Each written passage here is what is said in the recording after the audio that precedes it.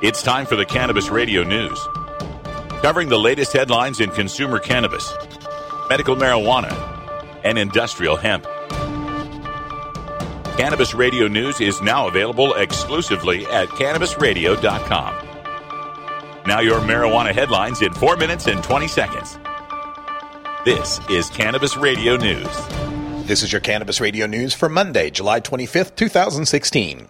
Philadelphia, Pennsylvania. Several hundred Bernie Sanders supporters and other demonstrators marched down Philadelphia's sweltering Broad Street on the opening day of the Democratic Convention Monday, chanting, "Nominate Sanders or lose in November," and "Hey, hey, ho, ho, the DNC has got to go."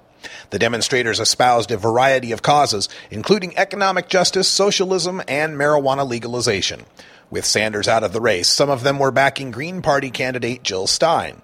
The marijuana activists have brought to the demonstration an inflatable 51-foot prop joint that was made famous at protests in front of the White House. Columbus, Ohio.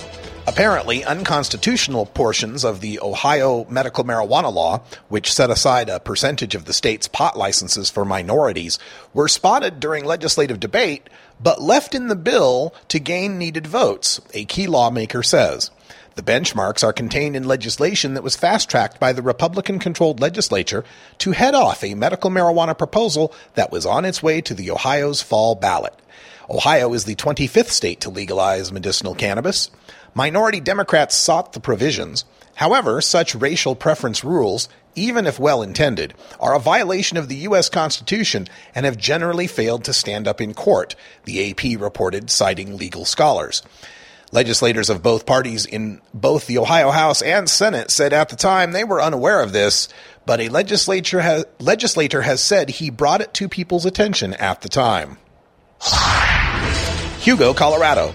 More extensive testing has shown that the well water in Hugo, Colorado is not contaminated by THC after all. Marijuana experts immediately reacted to the initial news with disbelief, as THC is not a water-soluble molecule. If THC were dissolvable in water, remarked this reporter, nobody would smoke a bong. Officials now say that the initial tests were false positives, a point emphasized by marijuana experts who note that such faulty and unreliable field drug tests are used to arrest and convict cannabis consumers all across the country. In reaction to those first tests, officials called on citizens to not drink or bathe using city water. Portland, Oregon.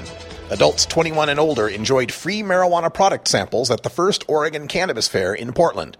State laws required that the event was free to the public because charging admission where samples are given would constitute a marijuana sale.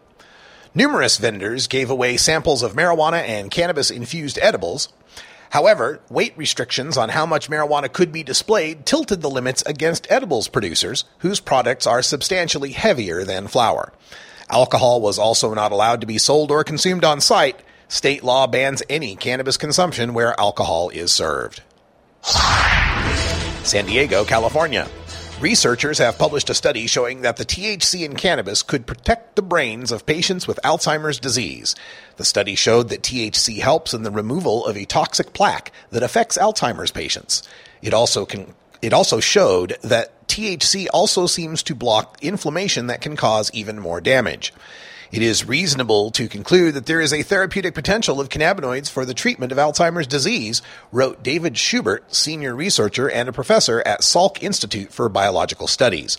The news bolsters the value in cannabis as a treatment for brain disorders, with other studies showing it effective for dementia patients and protective against the effects of concussion. Tallahassee, Florida. The first organization authorized to dispense medical marijuana in Florida has made its first home delivery. Kim Rivers, CEO of TrueLeave, said Saturday that the company has delivered low-THC medical cannabis to a patient in Hudson, Florida, who is suffering from dystonia, a condition characterized by chronic muscle spasms and seizures. Lincoln, Nebraska. Those not happy with their choices for president this November could find another option on the Nebraska ballot, the Marijuana Party. The Nebraska Secretary of State's office said Friday that the Marijuana Party of Nebraska turned in about 9,000 petition signatures this week seeking recognition and a spot on the general election ballot. This has been your Cannabis Radio News for Monday, July 25th, 2016. I'm Russ Belville.